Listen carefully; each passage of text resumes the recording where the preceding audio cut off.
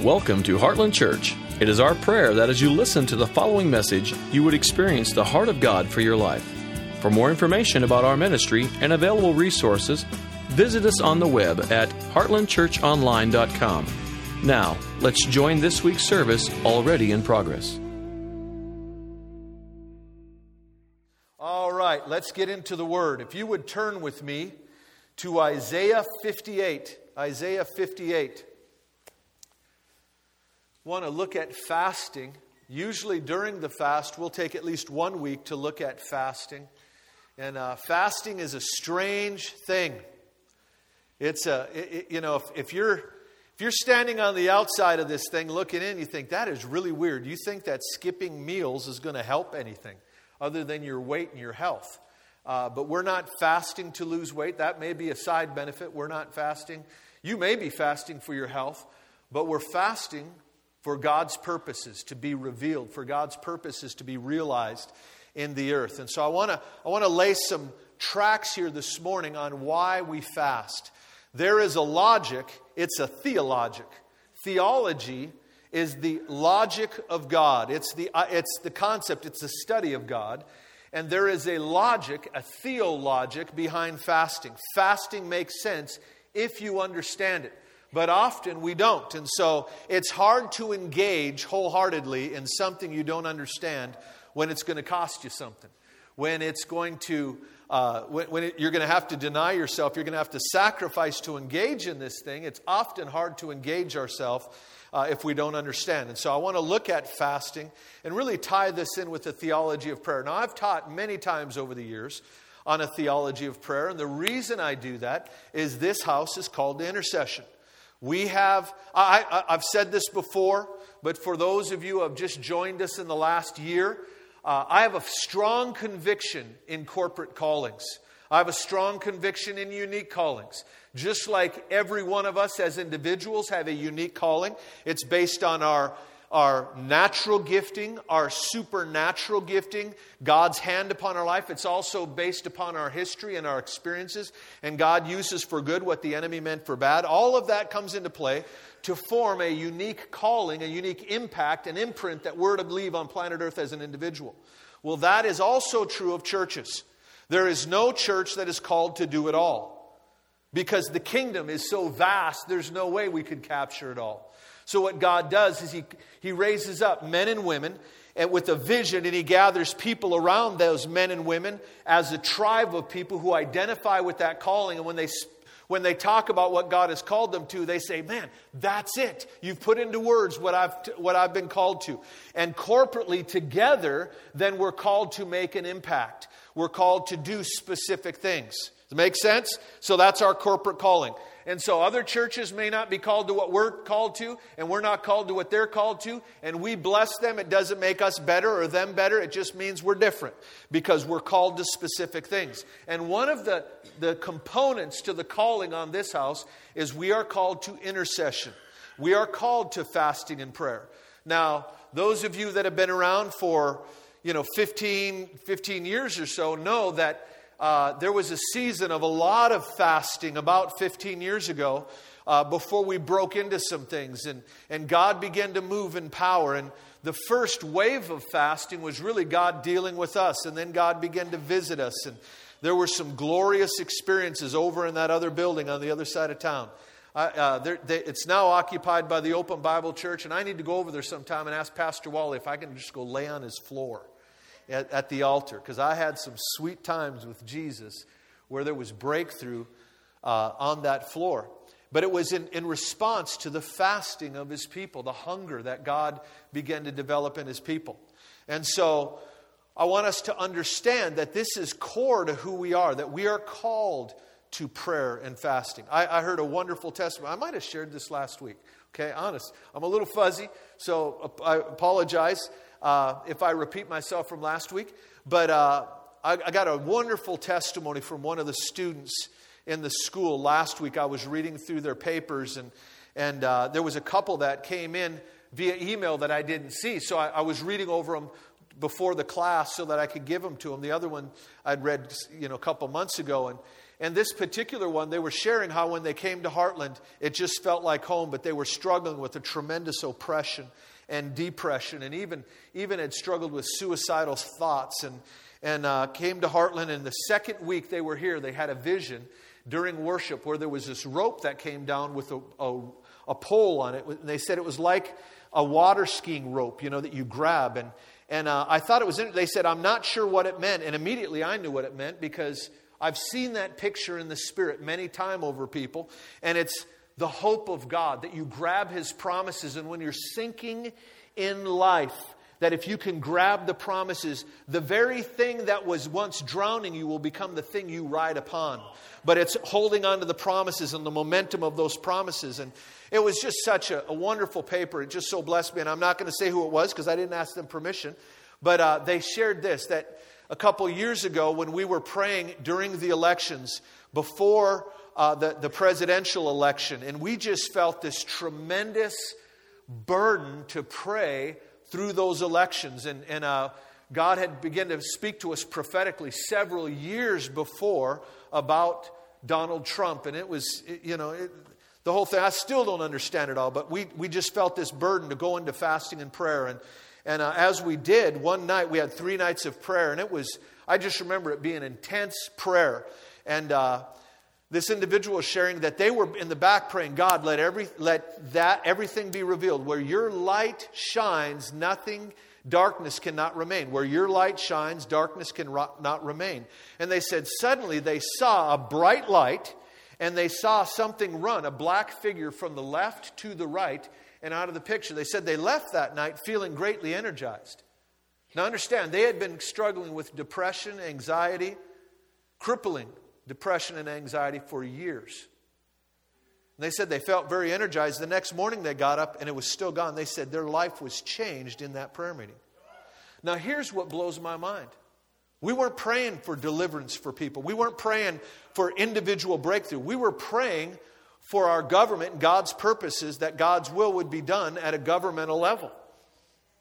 And in the midst of praying at a governmental level, someone goes through deliverance, because that's what that is. It's not an indictment on them. Just this morning, Emily Huffy came over to me, and I looked over and I thought, I'm going to go pray for Emily. And before I could, I saw her kind of slide behind me and put her hands on my back. She began to pray for me, so I just thought, I'll receive. And as she's praying, something lifted off my mind. I hadn't even realized it. I'd been in a warfare for the last couple days, just in just these stormy thoughts and having a hard time concentrating. And as she prayed, just this peace came over me. It was a form of deliverance. There was an oppression on my mind that came off of me. But here, my point is this, that in the midst of this individual was delivered of something that had been plaguing them for years. And it happened in the context of us gathering around our corporate mandate as a house. It was while we were about the Father's business, our mandate, we were going after this thing. And in the meantime, they got free.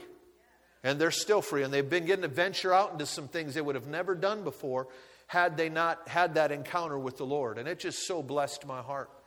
And so we need to understand that we're called to intercession. We're called to prayer and fasting. But we need to understand why. And so let me do just a little primer on intercession. Those of you that have been around for a number of years, you've heard this before. It won't hurt you to hear it again. Repetition is the mother of learning. But those of you who have never, we need to really fill in the gaps. So the question is, why do we pray? Why should we pray? Why are we asking God about things? If God is omniscient, if He knows everything already, why am I spending time asking Him, telling Him about things that He already knows about, and asking Him to move in areas that He already is aware of? Why do I need to ask Him to do those things? Furthermore, there's a theology that says that everything that happens is the will of God. It's called Calvinism. And if everything that happens is the will of God, why am I asking Him to change circumstances when He's already going to do what He's going to do anyway?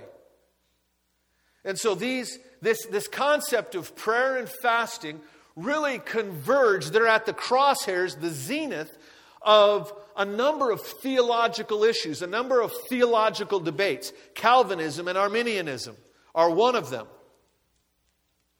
the sovereignty of God and the authority of the believer. So why do we pray when God already knows what we need? Aren't we wasting our breath? Isn't it somewhat insulting to God to begin to tell Him about what He already knows, like He's unconcerned?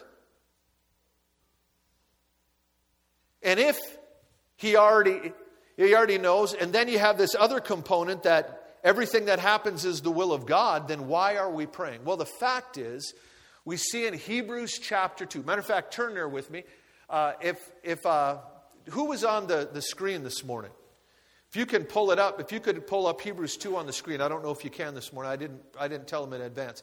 Hebrews chapter 2, it says this. He's quoting Psalm 8. He says, what is man? This is Psalm 8, and he's quoting it in Hebrews 2. What is man that you are mindful of him, the Son of Man that you would visit him? You made him a little lower than the angels and put everything under his feet. What the psalmist is saying, and the writer of Hebrews is reiterating, he's framing creation. That God created things in this way. That everything was put under man's feet. That God delegated the world, the earth, to man. That is very important for you and I to understand. Because God does know your needs, but He delegated the earth to you. And He will not violate the system that He set up. So if He delegated it to you, He's not going to override your authority. So what heaven is waiting for is the invitation of the believer for His intervention. Often we're wringing our hands saying, why isn't God doing something? And God's saying, why don't you ask? Operate in this great weapon that I gave you called intercession and come before my throne and petition me. Because I've delegated authority to you. And God will not violate the system He set up. Anything God does in the earth, He will do through prayer. He's going to stir one of His servants in intimacy with Him. He's going to stir their heart. As we draw near to Him in worship, as we draw near to Him in relationship, we begin to pick up His desires. We begin to desire the same things He does. Sometimes He gives us prophetic clarity so that we can zero in on those things. And we can articulate that before the throne. And we begin to understand, this is what God wants. And so we take it before His throne in intercession. We're asking God for His intervention. And that's the way this system works. The spiritual realm operates by authority. There is no movement in the spiritual realm, but it goes through authority. And so we need to learn to exercise the authority that is given to us. And just let me pause here in mid-sentence. See Jackie here. Jackie's cousin is a police officer down in, is it North Carolina or South Carolina? North Carolina. He was shot, he pulled over a couple of young men and he was shot in the throat and in the stomach. And medical science has done everything they can. And we need a miracle. And so I want us to take this thing before the throne this morning. And let's practice what we're preaching right now. Father, Lord, we ask for Charlie. Lord, we ask for your mercy, for your intervention. And Lord, just pray right now. Just begin to ask the Lord. Lord, we're asking God. This is lab time. Father, we're asking for breakthrough in Charlie's life. Lord, we're asking that you would revive his organs. Lord, stimulate his mind, Father. Lord, any area of his mind, his organs, his body, where death has begun to enter in, where it is beginning to shut down. Lord, we release the life of the Spirit. Lord, the power of God. Lord, in Jesus' name, Lord, we ask that there would be resurrection power would begin to flow over him. Lord, bring him to consciousness for your glory. And Lord, in this, Lord, I ask that he would encounter you and he would come to saving knowledge in Jesus' name. Amen. So, the reason we need to pray is because God delegated the earth to us. Even though he knows we need to ask because we're inviting his intervention. So, as we've said at other times, here is the principle of prayer in a concise way. Divine intervention only by human invitation. Divine intervention only by human invitation.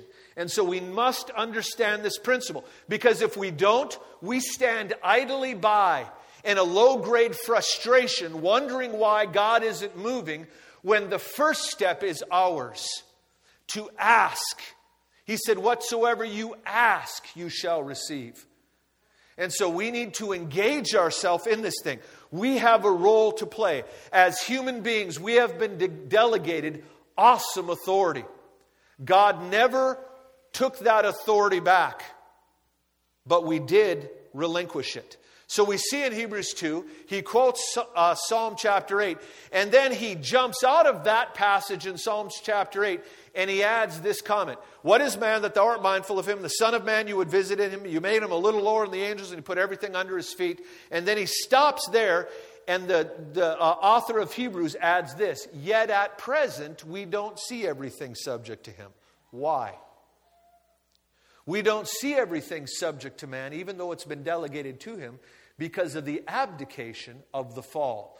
So in that first verse, we have creation, but in that second statement, we don't see everything subject to him. It's talking about the fall. The effects of the fall is that you and I, it wasn't taken from us, we willingly gave it away through sin.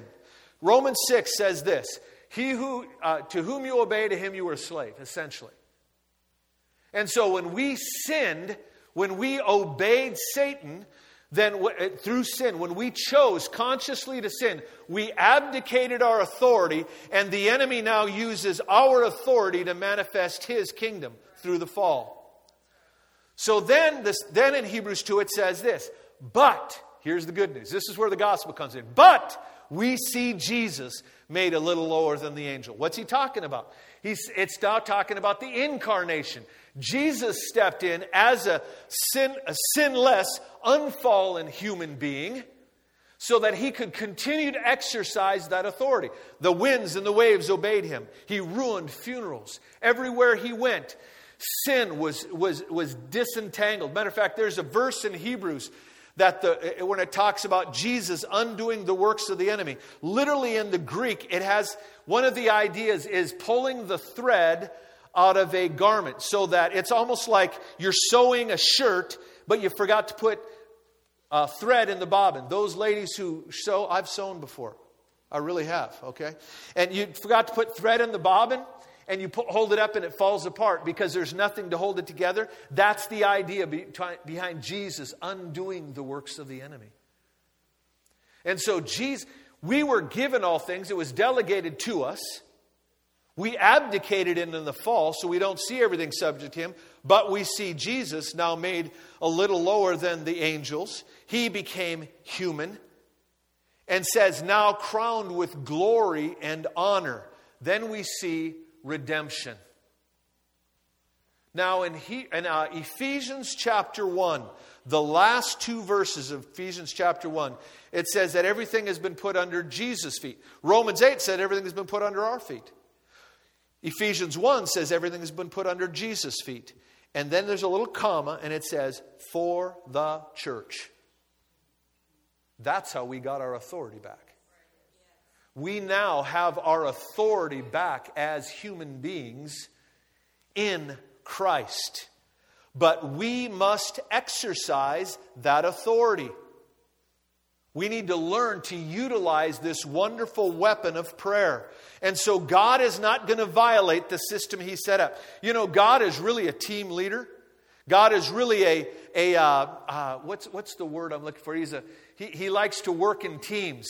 He's not a one-man show. He likes to operate in teams. You see this even in the heavenly realms. I've been studying this lately, and it's fascinating. Over the last year and a half, just looking into this. You see it in the book of Job, where the sons of God gathered with God, and God began to speak to them. You see it in 1 Kings, where the prophet Micaiah, Ahab wanted him to give him a prophetic word. He didn't want to call Micaiah because he knew Micaiah would give him a true word, and he wanted these false words from these other prophets. And Micaiah, this prophet of God, goes into this vision, and it says he said, I saw the Most High and these other spirits. I don't remember the word it uses off the top of my head, but these other spirits. And he says, how are we going to entice Ahab? He asked these other spirits, and they each give different ideas, and one comes forward and says, this is what we'll do, and God said, let's do it. Isn't that weird? That's not the way we think of God working. But it's because God, as a king, has many layers to his administration. He even has a heavenly family. These high-level angelic creatures are known as the sons of God. Now, Jesus is the only begotten Son. It's a unique word in the Greek. It's monogenes. It's the only begotten. The others are created sons, but he is the only unique Son that came from the Father. He's the uncreated eternal Son that's one with the Father. So he's unique from them, but God has a heavenly family, and he longed for an earthly family, and that's why he made us. And so in so doing, he wants us to be a part of his administration. And so God doesn't just administrate things on the earth and we're just pawns in the game up down here and watching it all happen. No, you need to be engaged in this thing. Your will, your decisions matter. So all of that explains why we need to pray. But it doesn't explain why we need to continue to pray about certain situations. If we have authority, why don't we pray and they change? It understands the necessity of prayer, but not the battle of prayer. And that demands we look at another component in our theology of prayer. Over here, there's two components in the theology. There was God the Father, and then there's us on earth, the humans on earth, and we're petitioning to the Father to do things. But as we know, we gave up our authority. How? By obeying this enemy, this foe that we have. And he has dug his heels in on the earth through leveraging the wills of other people so that evil begins to be entrenched in the earth. You ever notice how there are certain places that are more oppressed than others? You ever driven through a town and it's like you can just tell, whoa, there's something going on in this area of town. You drive through one area of town, you feel like you need a bath. It's because there's entrenched evil there. But that evil only has authority because of human relinquishing of its own, humans relinquish their own authority. Human bondage to sin breeds demonic oppression in the area those humans live. It's that simple. And so what God wants to do is he wants to send sent ones, those that have been discipled and disciplined by him. He wants to send them in there and create a beachhead for the kingdom of God to begin to invade that area. So that light breaks into darkness and all of a sudden the kingdom of God arrives. And that when people meet those people, something different begins to happen. When they come around them, there's peace when they've always been oppressed. There's healing when they've been sick. And so we need to be those people that are engaged in this process. So we have a theology, a study of God, understanding how God created this thing. Then we have an anthropology, a study of man, that God delegated it to man. But then we need an angelology and even a demonology to understand that there is an enemy that's engaged in this thing. And he's thwarting God's will through the wills of other people. And the level of their commitment to evil matters. There is an interesting passage. I want to say it's in 1 Kings. I don't even remember the king off the top of my head, but some of you will remember this story. There was the king was walking along the top of the roof, and he had torn garments underneath. He had grieving garments, but he had his royal garments over because they were being besieged by the enemy. So they couldn't get any supplies in. There was the siege works of hell coming against the children of God. And the king was so distraught, he was walking and praying, and he got word that there was a couple of ladies that had made a commitment. They will eat each other's sons. You remember that? It's a crazy story.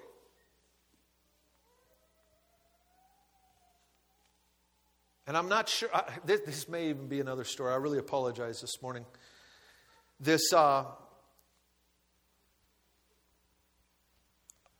was the children of Israel attacked, through a prophetic word, attacked the enemy. And I want to say it was a king of Moab, and they began to slaughter the Moabites, and then the king got back to his city, and he slaughtered his own son. Do you remember that? Slaughtered his son on the city wall. Does anybody remember that story? I mean, it's a gruesome story. And then it says the battle was fierce, and Israel went home. Like, what is that? They had a prophetic word to attack the enemy. And through a prophetic word, they were seeing great victory. And then this pagan king sacrifices his own son, the heir to his throne. And it says, then the battle was fierce. As if there's this unseen element that entered the battle to the point that the children of Israel ended up going home. They won a great victory, but the victory they were promised wasn't fulfilled because they gave up because of the fierceness of the battle that was traced back to the sacrifice of this pagan king. What is going on there? I don't know that I know all of it, but I tell you part of it is this. That through that sacrifice, that pagan king was sending a message to the demonic realm. He was buying in a sacrificial buy-in in a great way. Not a great way, but in a huge way. He was saying, I'm in for this thing. I'm asking for aid. And in shedding that innocent blood of his son, there was a demonic breakthrough that came for him. Because what he did is he yielded a greater level of his will to the enemy. Okay? That's what was going on there. This principle is not isolated to the kingdom of darkness. This is a spiritual principle that can be used for either. And fasting is a way for us to enter into that principle. Because what the principle is I want to give more of my will to the kingdom of heaven. I want more of me to be bought in. I want to buy into this thing. I want to put myself on the altar. I want more of me given over to God. What God needs to move in our region is an inlet, a human inlet through which He can flow and begin to manifest Himself. And fasting enables us to buy in. Fasting enables us to yield a greater measure of our will in that process. We're giving ourselves over. We're saying, God, I'm going to give up the very thing that I want, especially that first 3 days. Anybody else have visions of burritos dancing in their heads? But we're going to say, no, God, I want you more. I want breakthrough more. And there's a buy-in that happens in the human spirit. So that's kind of the principle of prayer and touching on the principle of fasting. But I want to bring one other thing here. The main thing I wanted to talk about this morning, Isaiah 58. Read with me, and we're going to read through verses 1, probably, we're going to read down through probably 10. Shout it aloud, do not hold back, raise your voice like a trumpet, declare to my people their rebellion, and to the descendants of Jacob their sins. Isaiah 58:1. Then he says, for day after day they seek me out. Listen what it says. They seem eager to know my ways, as if they were a nation that does what is right and has not forsaken the commands of its God. I was reading this in the ESV this morning, and it's not as strong in the ESV. And I don't know which one I would side with. The NIV is more of a rebuke to the children of Israel. The ESV is more of an explanation, God stepping in and trying to explain to him, this is why you're not having breakthrough. You're crying out for it, but this is why it's not working. The NIV is stronger. It's more of a rebuke, kind of a knock on the head. You know, hey, this is why it's not working. And so he says, they ask me, as if they were a nation that does what is right and has not forsaken the commands of its God. They ask me for just decisions, and they seem eager for God to come near them. Why have we fasted, they say, and you have not seen it? Why have we humbled ourselves, and you have not noticed? Now let's just stop right there, midstream on verse 3. I want you to catch the scenario here. This is the children of Israel, God's chosen people. The prophet Isaiah comes to them with the word of the Lord. And God says, you seem to really want this thing. You're crying out for this. You're putting words to it.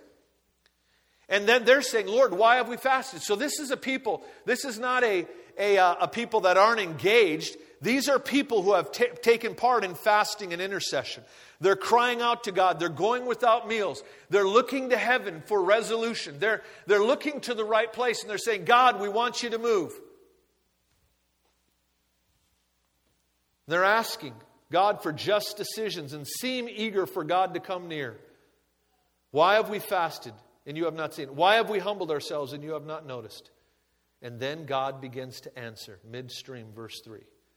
Yet on the day of your fasting, you do as you please and exploit all your workers. He charges them with two things, and both pieces to this thing are very, very important to us. Number one, he says, you do as you please. See, one of the primary purposes of fasting is for us to align our will and therefore our behavior with God's. I told someone this morning, they said, how's the fast going? I said, well, it seems like the first week for me is like, I'm like a wild stallion that just got roped in the wilderness. And the first week I'm bucking and kicking and trying to bite and, you know. And I said, the second week, you can put a saddle on me and bridle in my mouth, but I'm still going to try to buck you every now and then. And come by the third week, I'll be a well-trained stallion, you know, just responding to the command. Yes, sir. Over here. Yes. That's one of the purposes of fasting. God is trying to deal with our hearts. We've been posting some things on Facebook just to help people along in fasting, just some thoughts. And one of the things that we posted the other day was that intercession is a battle that takes place on two fronts. Always. And this is a grossly neglected principle. Often people don't realize that whenever you're praying for external breakthrough, God's wanting to do an internal work. And so there's always two battles going on simultaneously whenever you begin to ask God for something. There's the request you bring Him, and there's the request He brings you. There's the cry of your heart for intervention, and there's the dealings of God that God begins to deal with you. And what God's trying to do is dial you in and bring you into greater intimacy and greater alignment with who He is and His will. A greater sensitivity, a greater desire to please Him. And so God begins to put His finger on things in our life and kind of dial that thing in. There's a principle in Zechariah. It says that I would not hear them when they cried because they would not listen when I spoke. That is a divine principle of the kingdom. You hear that? I would not listen to their prayers because they would not listen to my commands. Prayer is a mutual exchange of requests. When you come to God and you give Him your requests, God begins to deal with you. Now let's pause there. Because doesn't that smack of legalism? It does to me. It feels like legalism, like I'm earning that. The problem is I know legalism is not scriptural. Legalism is that idea that I have to earn my relationship with God. But I can't reconcile that with these other verses, like that one I just quoted, John, in the book of John, where Jesus says, if you obey my commands, then you will ask what you will and it shall be done. What's the deal? This is New Testament, okay? If you obey my commands, you ask what you will. Okay, you say, but Pastor, that's prior to the cross. I know some people roll like that. I don't. But that's how they view it. So, okay, let's go after the cross. So listen to what it says in 1 Peter. He gets into marriage, and he says this. This is the application of this same principle to the marriage relationship. Husbands, let me just put it in my paraphrase. Be sensitive to your wives. It says, know your wife, that your prayers may be heard. Literally what it's saying is be sensitive to her. Gentlemen, you need to be perking your ears up right now. Be sensitive to your wife because it has everything to do with the success of your prayer life. Because our relationship here and our ability to break through and be a person of prevailing prayer and see answers delivered through our prayers, that is totally dependent upon this. So how I treat people will determine the success of my prayer life. I can actually cancel with my actions what I prayed with my mouth. And that's what Isaiah is telling the children of Israel. You see, this battle of prayer, this thing, when we begin to cry out to God for breakthrough, we cry out to God, God, I want more of you. I want more of you in my life. I want a manifestation of your kingdom. I want to see it in my children, my household, my church, my city, my region, my nation, the world. What God needs is He needs an inlet, somebody to come through. For God's will to be done, it's got to come through a human will. And what He needs then is for a human will to be aligned with His own. See, if you disregard God's will but pray for revival, you're never going to see it. Because as you cry out for revival out there, God's going to come to you and say, I want to bring it here. I want to bring it in a very practical way, in the way that you talk to your wife, in the way that you respond to your husband.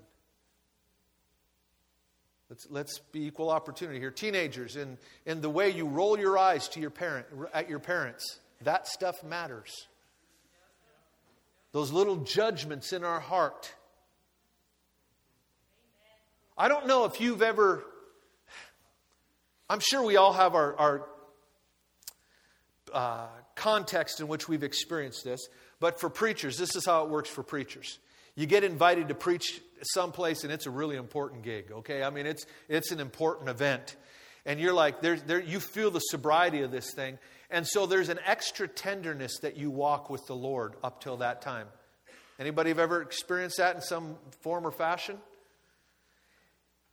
There's this extra tenderness. It's like, okay, Lord, I just, man, someone pulls out in front of you, bless you, Someone steps on your foot, oh, glory, bless you. Just, man, you don't want to grieve the Holy Spirit. We're supposed to live there. And seasons of prayer and fasting are to pull us deeper into that type of lifestyle, where we're so sensitive to Him that there's always, every conversation is a three-way conversation. The one we're in front of, but also the one that we're in communion with in our heart. And we're sensitive to Him. That little impression, don't say that. Don't mention, they don't need to know about that. Don't say it that way. We're sensitive to Him. Why?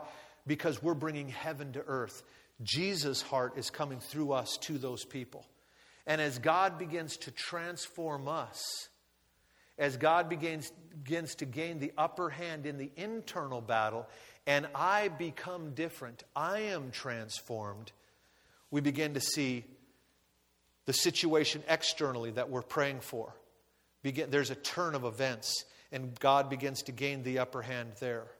And these two things are not disconnected, they're simultaneous, but the victory out there is dependent upon the victory in here.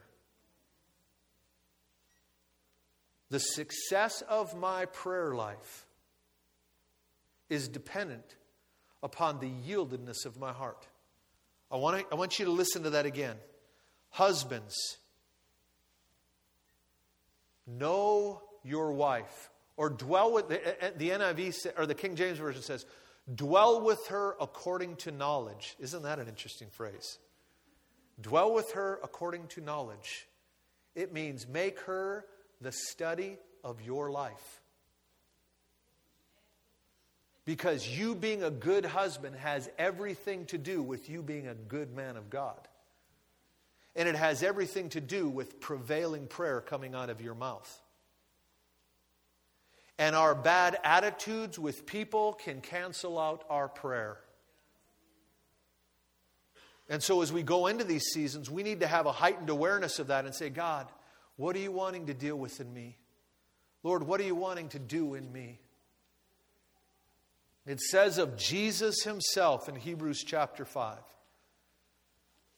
During his life, Jesus, with loud cries and petitions, made his requests known unto God. He was wailing. He was crying out to God. And his prayers were heard because of his reverent submission. It's the same principle.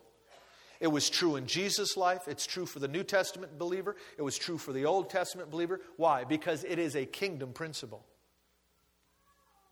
That when we pray for God's kingdom to come, if you're carrying a burden for one of your children, you want to enter into a season of intercession for them and see something turn, then understand that there's a mutual exchange of requests and expect it, look for it, ask for it. God, what are you wanting to do with me? Lord, I want every part of my life to be aligned with you. If the sinless Son of God, God incarnate himself, was heard because he was reverently submitted to the Father, how much more do I need to be? Your salvation is a free gift, but your prayers demand cooperation. And it doesn't mean you earn the answer to your prayers, but it is a team thing here. We have a role to play. As human beings, we're petitioning heaven. And then God begins to deal. And God is maneuvering on the earth. I've got stories about this that I've told for years. And those of you that have been around for years have heard them before. But I have to share this for those that have just been here in the last year. When the first time, I believe it was, when we began to cry out to God for revival, in the first 21-day fast. We were in the middle of the fast and I was just crying out to God, and God spoke to me and I saw a vision, and the vision was of my mama's Kool-Aid pitcher from when I was a kid. It was burnt orange. It went very well with our avocado green refrigerator. We had one of those. It looked like a hippie kitchen, you know. My dad redid it, and my mom and dad are conservative people. It looked like a hippie kitchen, you know, like psychedelic carpet and avocado green, you know. And we had a burnt orange Kool-Aid pitcher, and it was one piece of plastic. Had a handle, the thing, and then there was a spout, one piece. And then there was a one-piece top that you put on the top, and you turn the top. And on one side, there were 3 holes cut, and on the other side, there was a square. Anybody remember those Kool-Aid pitchers? Yeah, you were raised in my era. And so you turn it, and you can pour your Kool-Aid out. If you want a real good pour, you put the hole. If you want a real slow strain, you put the 3 holes. And if you don't want any coming out, you just turn it so the hole is not aligned with the spout. And the Lord showed me that pitcher, but in the pitcher, the Kool-Aid pitcher, had the lid on it, but it was only partially aligned. The hole on the top only was a little aligned with the spout. So only a little could come out. And I saw this picture, and the Lord spoke to me very clearly. He said, Dave, you are the lid on revival for this region. And I was stunned. Now, I knew he wasn't saying, you are the only one I've chosen. And if you don't do it, it will never happen. What it was a correction wrapped in an invitation. You are the lid. And if I can turn you, then I can move in this region. And it was then that God began to speak to me about this whole thing of fasting being a season where God begins to turn us. It's as much about changing me as it is about changing the situation I'm crying out for. Because God needs that beachhead for his invasion. He needs somewhere to land before he can begin to invade. And so I knew in that picture, I saw a hand reach down and it turned the top on that pitcher. And I was the lid, and God's hand was turning me. He was adjusting me, and he was the pitcher. He was full. And you know what struck me? Part of his very nature, his very makeup, was he has a spout. By nature, he wants to pour out. It's part of who he is. God longs to pour out on your situation more than you long to see it. Whatever it is you're contending with God for. But the first step, these simultaneous battles, the thing you're praying for, and the thing God's wanting to do in you, The internal battle and the external battle, they're simultaneous. But this internal battle must be won before the external battle can break loose. And to the degree He has you, you have the victory. In the degree He doesn't have you, we're going to see victory slip through our hands, because God will not violate the principle He set up. He delegated the earth to man. And if He has a small portion of His will, then there's a small portion through which He can pour out. But the greater your surrender, the Son of God was heard because of His reverent submission. The greater your reverent submission, the greater God can begin to pour out. Let's look at this passage very quickly and just read through it so that you can see what he's saying here. Verse 1, he confronts them. Verse 2, he defines their dilemma. Verse 3, they have their question for God. And then 3b through 5, God tells them, you have a wrong fast. Yet on the day of your fasting, I'm reading 3b, yet on the day of your fasting you do as you please and exploit all of your workers. You see how he says, you do as you please. Willfulness. You know the word iniquity, you know what it means? It means willfulness. It means, that's why it says, in that day, in Matthew chapter 7, where, I think it's Matthew 7, it says that many will come to Him on that day and say, Lord, Lord, did we not do these things in your name? Did we not cast out devils? Did we not heal the sick? And He says, depart from me, you workers of iniquity, for I never knew you. See, they were doing their own thing. Isaiah said that He has laid, we have each gone our own way. He has laid the iniquity of us all upon Him. See, we went our own way. It's that stubborn thing that wants to do our thing. That stubborn, fibrous root of self that doesn't want to be denied. I was struck this morning as we were in worship, thinking about food. And it's a battle. And I was thinking, this is really what I was thinking about food. I was thinking about food, but I was thinking about this. Isn't it ironic that fasting is a principle in the kingdom, and the thing that caused the fall was eating? And I thought, and then I asked the Lord, Lord, what's the deal with the apple? Or whatever that was. We really don't know what kind of fruit it was. What's the deal with that? Why would that matter? And it says that Eve saw it was delightful to the eye, good for food. It only tastes good, it was well prepared. It was like a high-end restaurant. It had one of those little leafy things, little things stripped all over, It was pleasing to the eye, good for food, and was... I don't remember the way it says it exactly, but it was able to make one wise. And so then we're going to say, no, I'm not going to eat, which seems unwise. I can't tell you the people, you can't do that. That's not healthy. You can't go without food. Now, I understand there's some of you who can't. Believe me, my fat body can handle it, okay? Some of you have health. I'm not minimizing that, but there's just people that think, well, you would die if you went 3 days without food, or 10 days without food, or 21 or 40 days without food. You would just know you won't. Matter of fact, it's very, very healthy for you. But this thing that comes against our intellect, and it's pleasing for food, and to say, no, I'm going to deny myself because I'm going to pursue the kingdom. And in the process, I'm going to allow God to deal with me, and I'm going to treat my fellow man right. Matter of fact, the scorecard, if you will, of how I'm doing, I know that sounds kind of weird, but the scorecard of how I'm doing is my human relationships. Am I loving well? I'm not talking about an emotional affection. I'm talking about 1 Corinthians 13 love. Patient, kind, long-suffering. Means you're willing to suffer long and put up with it. You keep no records of wrongs. That's the kind of thing I'm talking about. And that has everything to do with our prevailing prayer. So, he says this.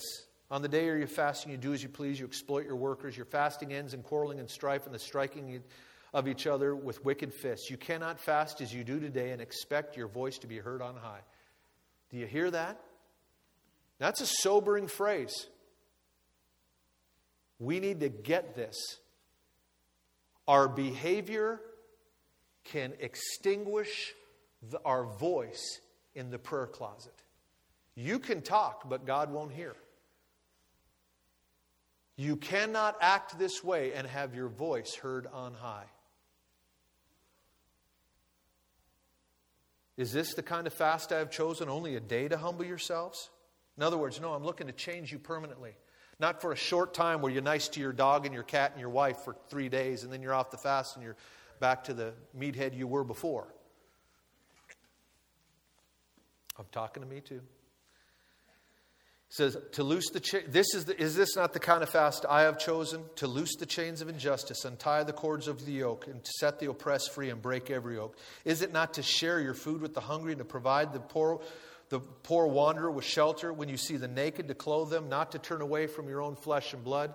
Then your light will break forth like the dawn, and your healing will quickly appear. Then your righteousness will go before you, and the glory of the Lord will be your rear guard. Then you will call upon the Lord, and the Lord will answer. You will cry for help, and He will say, here I am. If you do away with the yoke of oppression, with the pointing finger and malicious talk, and if you spend yourselves in behalf of the hungry and satisfy the needs of the oppressed, then your light will rise in the darkness, and your night will become like noonday. Here's the principle. That God wants to work through you. Before He can work through you, He must work in you. And if you resist the work He's doing in you, it will thwart the work He wants to do through you. And so prayer always takes place on two fronts. We need to yield our heart and say, God, deal with me. Lord, I want to be sensitive to you. And Lord, if you're wanting to put your finger on some things in my life, go deep.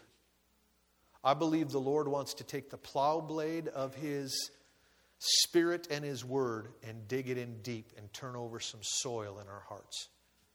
I believe He wants to begin to correct some things relationally that have been in place for years for many of us. And we can pray for other people to change, and that's a good thing, as long as we're doing it in the right way. But I'm telling you, God is just as interested in you changing through this process. So let's humble ourselves and let's ask the Lord to begin to show us what He wants to do in our lives. Let's stand.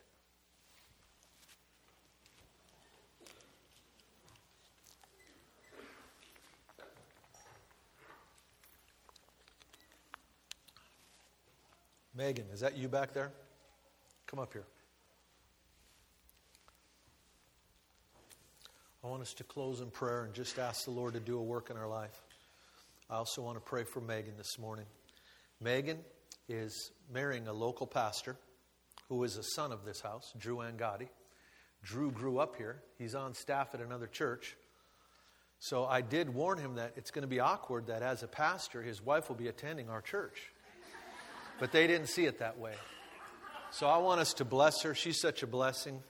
And so let's just extend our right hand to her. Father, Lord, we just thank you for Megan and Drew.